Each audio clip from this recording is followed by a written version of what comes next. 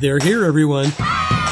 They are the smart kids at the shops with their mothers or fathers, riding their bikes around the streets and playing down by the river, as well as talking to their friends on their smartphones. Join the smart kids each week as they discover, explore, and solve the mysteries of today. Here's your host, JT Crowley. Hi, welcome to the second podcast. I hope you enjoyed listening to my previous podcast about Anjala, my snow leopard girl from Nepal. I said I'm going to take you round the world with all my characters. So, today I'm taking you to Scotland, and it's here we find Hamish with his friends protecting a royal stag to whom they have become so attached to from the deer stalker's guns. So, let's say hello to Hamish, who lives with his parents in the midst of the Scottish Highlands. This remote part of Scotland is wild, windswept and bleak. The rugged mountains that form the backdrop to the area are stunning. It's an area given to large land estates owned by local lairds. Herds of deer can be seen roaming relatively freely across the purple heather moorlands. Hamish and his friends Niall and Kiddock have spent the school's summer holidays up in the moors getting up to all sorts of things, well, simply being boys messing about, playing silly games and taking it in turn to be laird of the manor. Over the summer, the three boys have watched a nearby herd of red deer, a herd made up of a harem of hinds, watched over by a magnificent royal stag, to which the lads have become very attached to, especially Hamish, who names him Rufus. The story is set in late summer, with the onset of early autumn, coupled with the start of the rutting season only around the corner. For Rufus, this will probably be his last rutting season as younger and more agile stags start to challenge his position as head of the herd. With Rufus being of the age he is, he now falls into the local gamekeeper's culling programme, and a stag of Rufus's high status, with a head crowned with a spectacular display of antlers, will be a highly prized trophy to the deer stalkers, who would pay a king's ransom for such a head to adorn their walls. Hamish, Niall and Kiddock know all about the culling season, so they set about creating a cunning plan to protect Rufus and ruin the gamekeeper's and deer stalkers' day out. As in my previous podcast of Anjala, my snow leopard girl, and with all of my upcoming characters, I'm now going to read you a short clip from Hamish as a means of a little teaser. Hamish had become attached to a magnificent 14-pointer stag, which he named Rufus. This was a royal stag, getting ready for probably his last autumn rut. Kiddock's mother had told him that any stag with more than 12 points on his antlers was deemed a royal stag and would be a highly prized trophy for the deer stalkers. The late, warm summer's days attracted the horrible biting midges, and staying in the hideout was uncomfortable. So Hamish and his friends often spent their time playing on the open moorland in full view of Rufus and his hinds. Taking turns to play laird of the manor was a favourite pastime, but often ended up in the glorious fight as each vied to be the laird and boss the others around. The great stag would watch the goings-on from a safe distance, but as the days went by, he encroached ever nearer. Hamish and his friends got more excited as the big stag came closer to them. Kiddock had worked out that Rufus had become accustomed to their presence and didn't see them as a threat. Niall's father was the estates manager for the local Highland estate, and on several occasions that summer he spent the day following his father's footsteps around the farm. He knew where the feedstock and the estate machinery were kept and into which drawer his father's office keys were.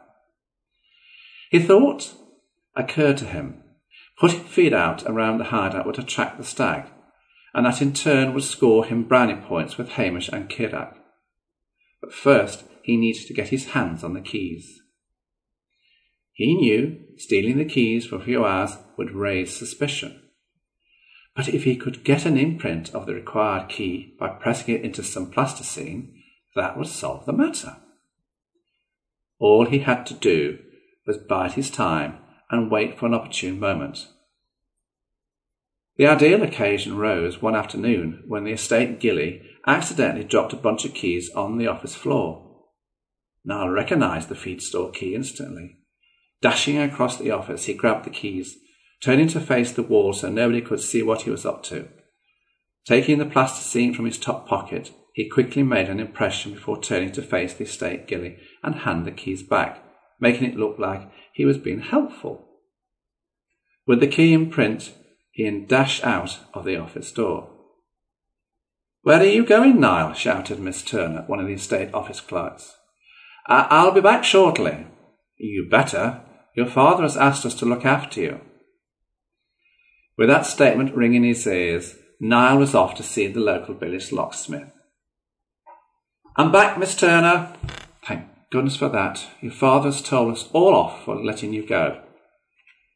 "Don't worry about that, Miss Turner. I'll tell him it was my fault, and that I was in a rebellious mood. He'll believe that." "What's in the bag, Niall?" inquired Hamish. "Feedstock." "Whatever for?" asked Cunning.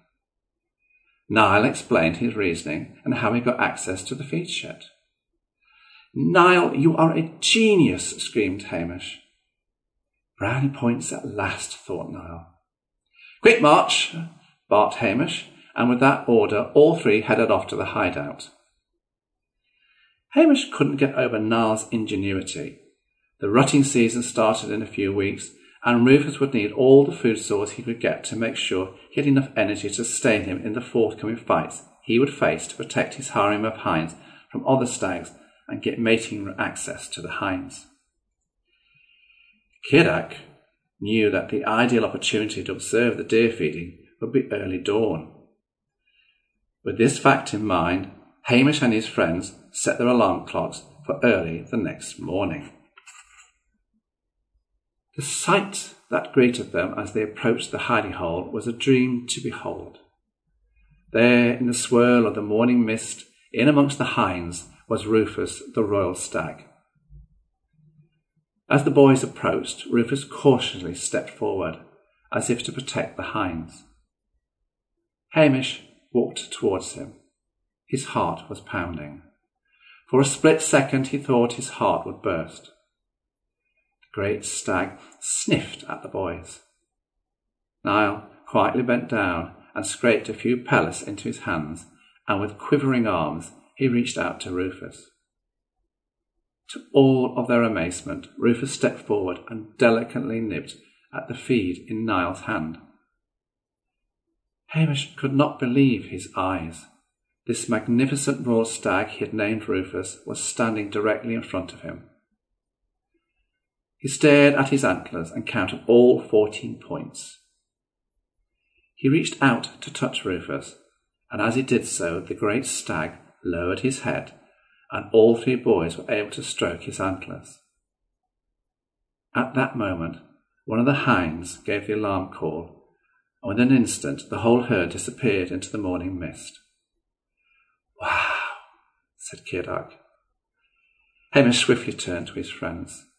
"We must not tell anyone about this."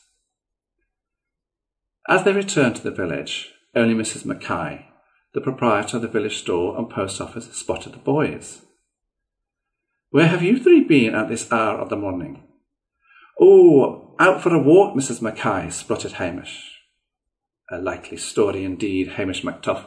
Does your mother know that you've been out on the moor this hour of the morning?" "Oh, I'll take that as a no, Hamish." "Well, there's fresh bread and jam on the table in the back room. Go on in and have some breakfast, all of you. You look as if you've always seen a ghost. A good mug of tea will put the colour back in all of your cheeks." Kids, if you want to know how the story came about, then keep listening. But I want you to think about something as I continue to talk to you. Let's see what answers you come up with to the question I have at the end of the podcast. The story came about through my love of the natural world. Here in the UK, we have a TV programme that comes on around about the end of September for a few weeks, showing daily videos and webcam images of nature as it prepares for the late autumn and the early onset of winter. It's called Autumn Watch. And invariably, the programme makers would take us up to the Scottish Highlands to watch the rutting season of the red deer that roam the moorlands. Watching the stags battling it out with each other to earn the right to mate with the females was for me interesting to see. I also found it fascinating to hear the gamekeepers' stories about the culling process, the strict guidelines they have to adhere to, and the short time span they had to do the culling, and the reasons why they had to cull the herds in order to protect the moorland from being overgrazed, as well as ensuring strong bloodlines were upheld so as to ensure healthy herds free of disease were the future. Rufus, I gave the title Royal Stag, for I wanted Rufus to conjure up the idea in your heads, kids, that he was a magnificent beast, to which he is. But what I wanted to point out here is a so-called royal stag isn't a stag that belongs to Queen Elizabeth II on her Balmoral estate, but is in fact a title given to a majestic stag who has more than 12 points on his set of antlers. A stag of such high status coming into the cull programme due to his time of life would be an absolute jewel in the crown of a deer stalker's trophy cabinet, and Hamish, Niall and Cunning would know that. So I gave them a cunning plan to ruin the gamekeepers' and deer stalkers' day.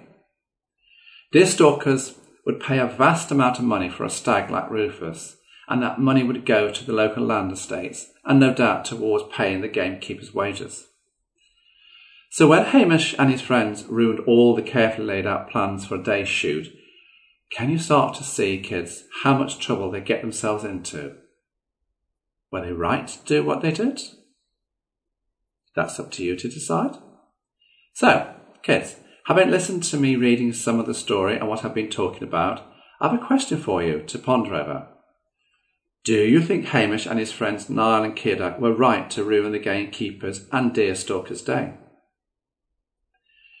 I would love to hear your answers, so get either of your parents to contact me on my social media platforms. I'm really looking forward to hearing from you. Next week, in episode 3, I'm going to talk to you about my third character in the book, Charlie. He's from Derby in the UK, from where I come from. It's a simple story about a small boy who's not very well, having a great day out in the park with his friends Rebecca, Peter and Ben. But for now, this is JT Crowley signing off, so wherever you are listening in the world, stay safe, but have fun just like my characters. Thanks for listening to The Smart Kids. Want to follow more of their adventures? Check out The Smart Kids by JT Crowley on Amazon.com now.